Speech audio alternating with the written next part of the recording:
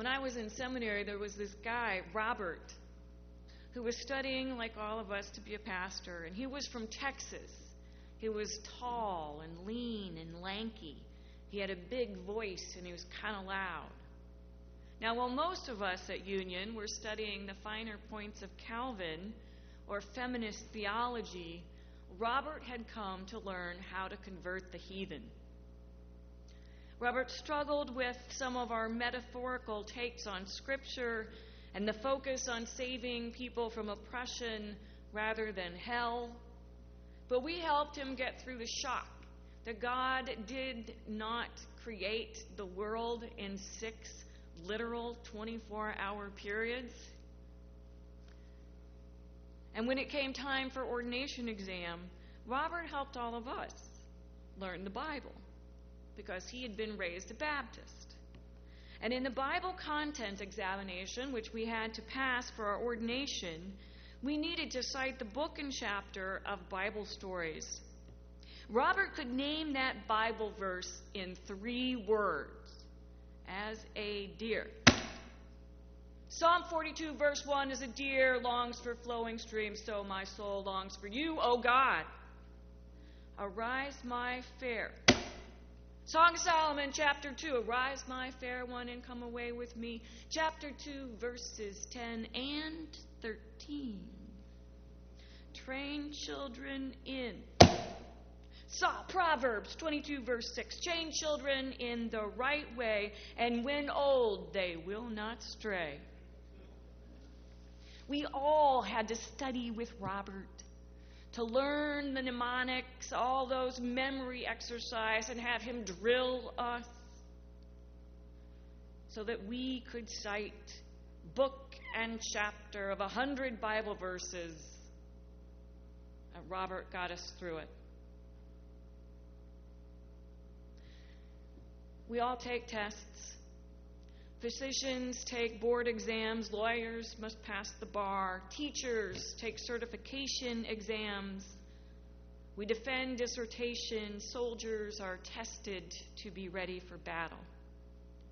And these tests we choose because we love what we do and we want to live up to our calling. But there are many tests we do not choose. Illness can severely test our ability to hope. Trouble can tempt us to cut ourselves off from others. Families test our capacity to forgive. And there are tests we wish we didn't have to take. The stress test, the blood test, the MRI. But it's not only hard times that test our faith, but also times of success when we're doing well. It can be easy to be tempted to believe we did it by ourselves. And we don't need God. We can forget that God has commanded us to help others and be tempted not to do it. Even though we pray, lead us not into temptation, we are tempted to be less than the creative, loving, joyful, whole people that God has created us to be. We are tempted and get stuck and bitter and judgmental, anxious, cranky, too tired, sometimes overwhelmed with despair.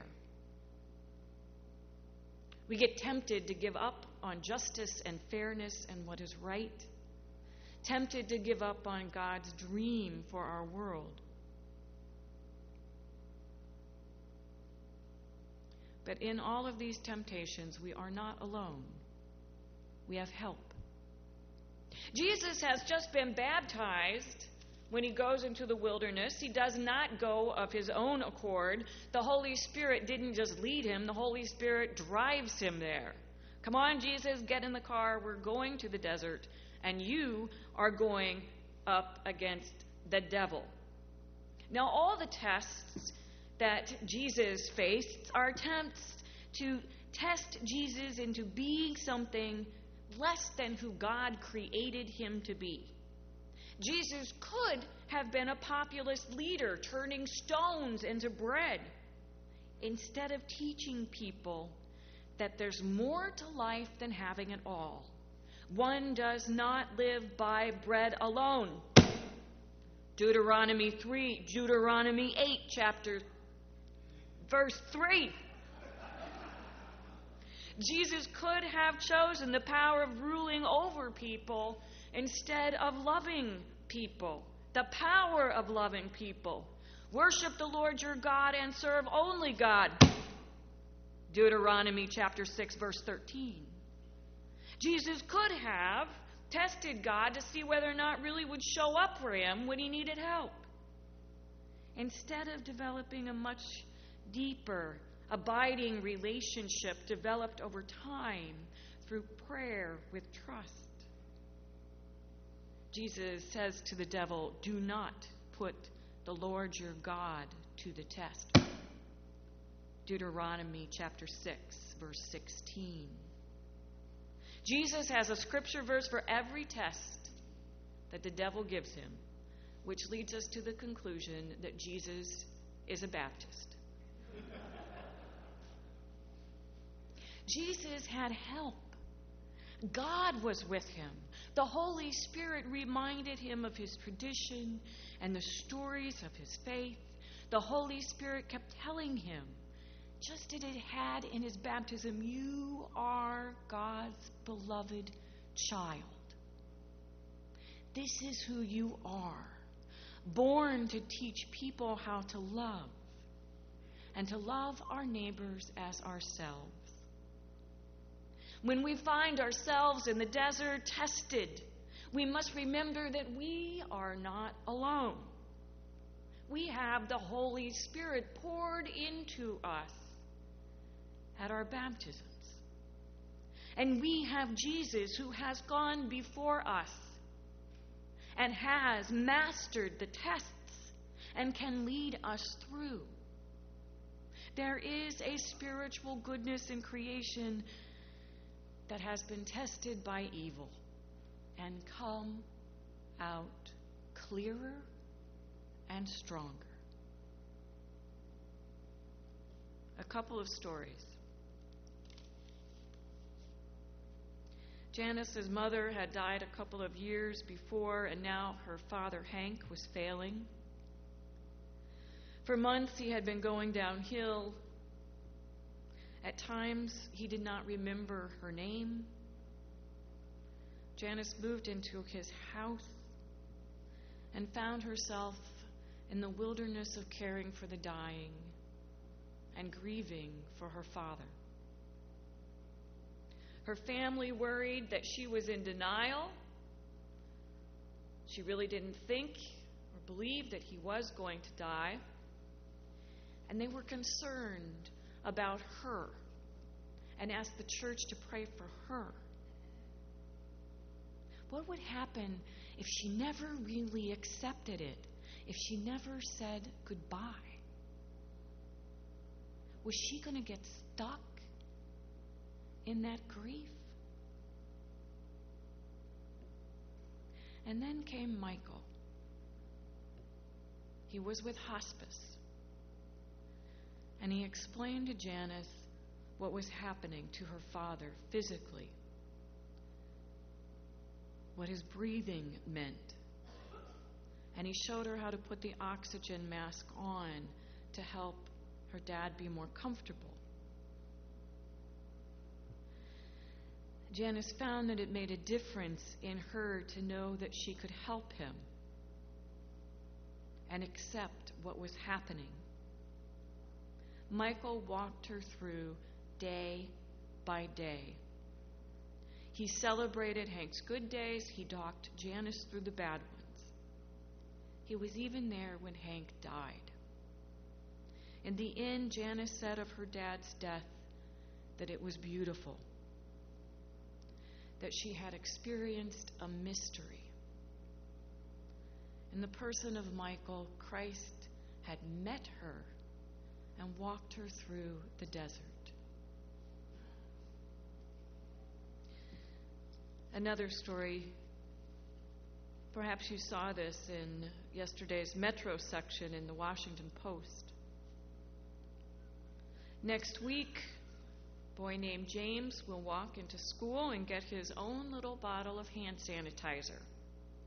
He lives in Flint, Michigan, where the water is contaminated. He doesn't know if he's been poisoned or not, but he's afraid, like all of his classmates, he's afraid to wash his hands from the tap water at the school. People in Flint truly are in a desert without water.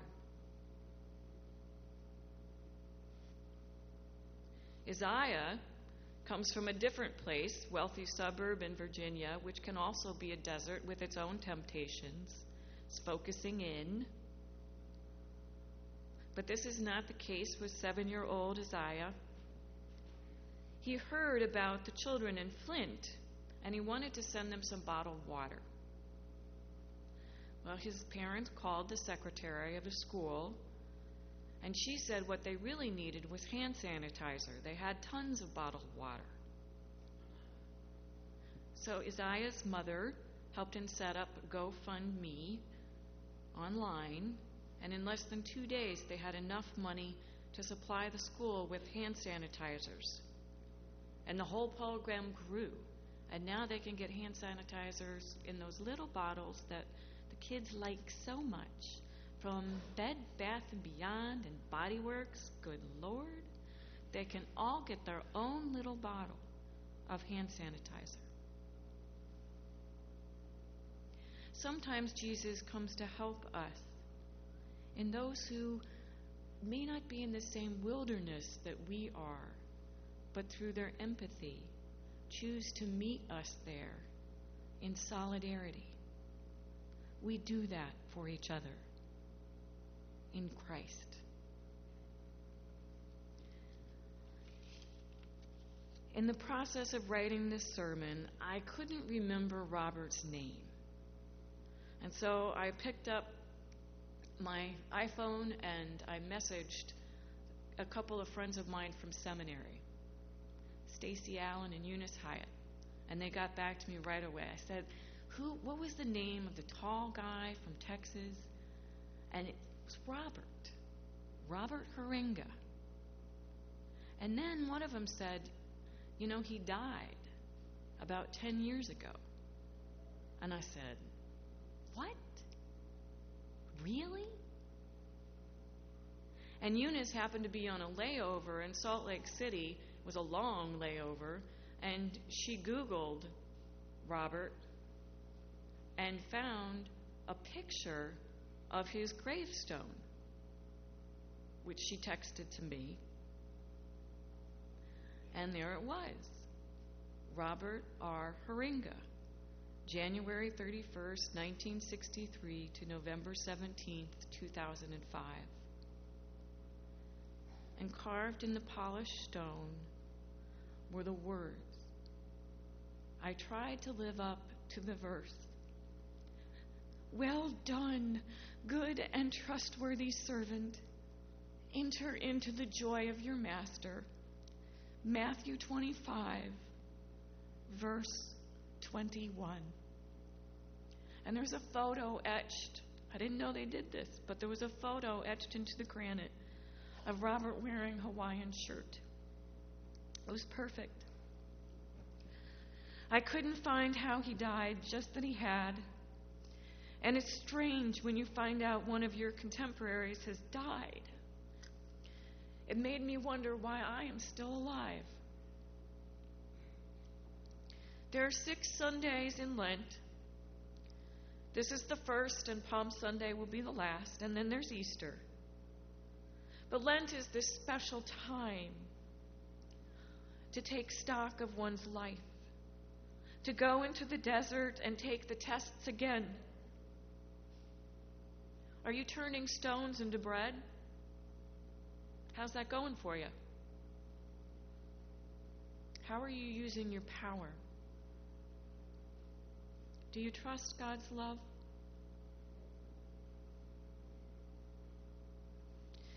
Since we have one who was tested as we are, but without sin, let us therefore approach the throne of grace with boldness, so that we may receive mercy and find grace to help in time of need.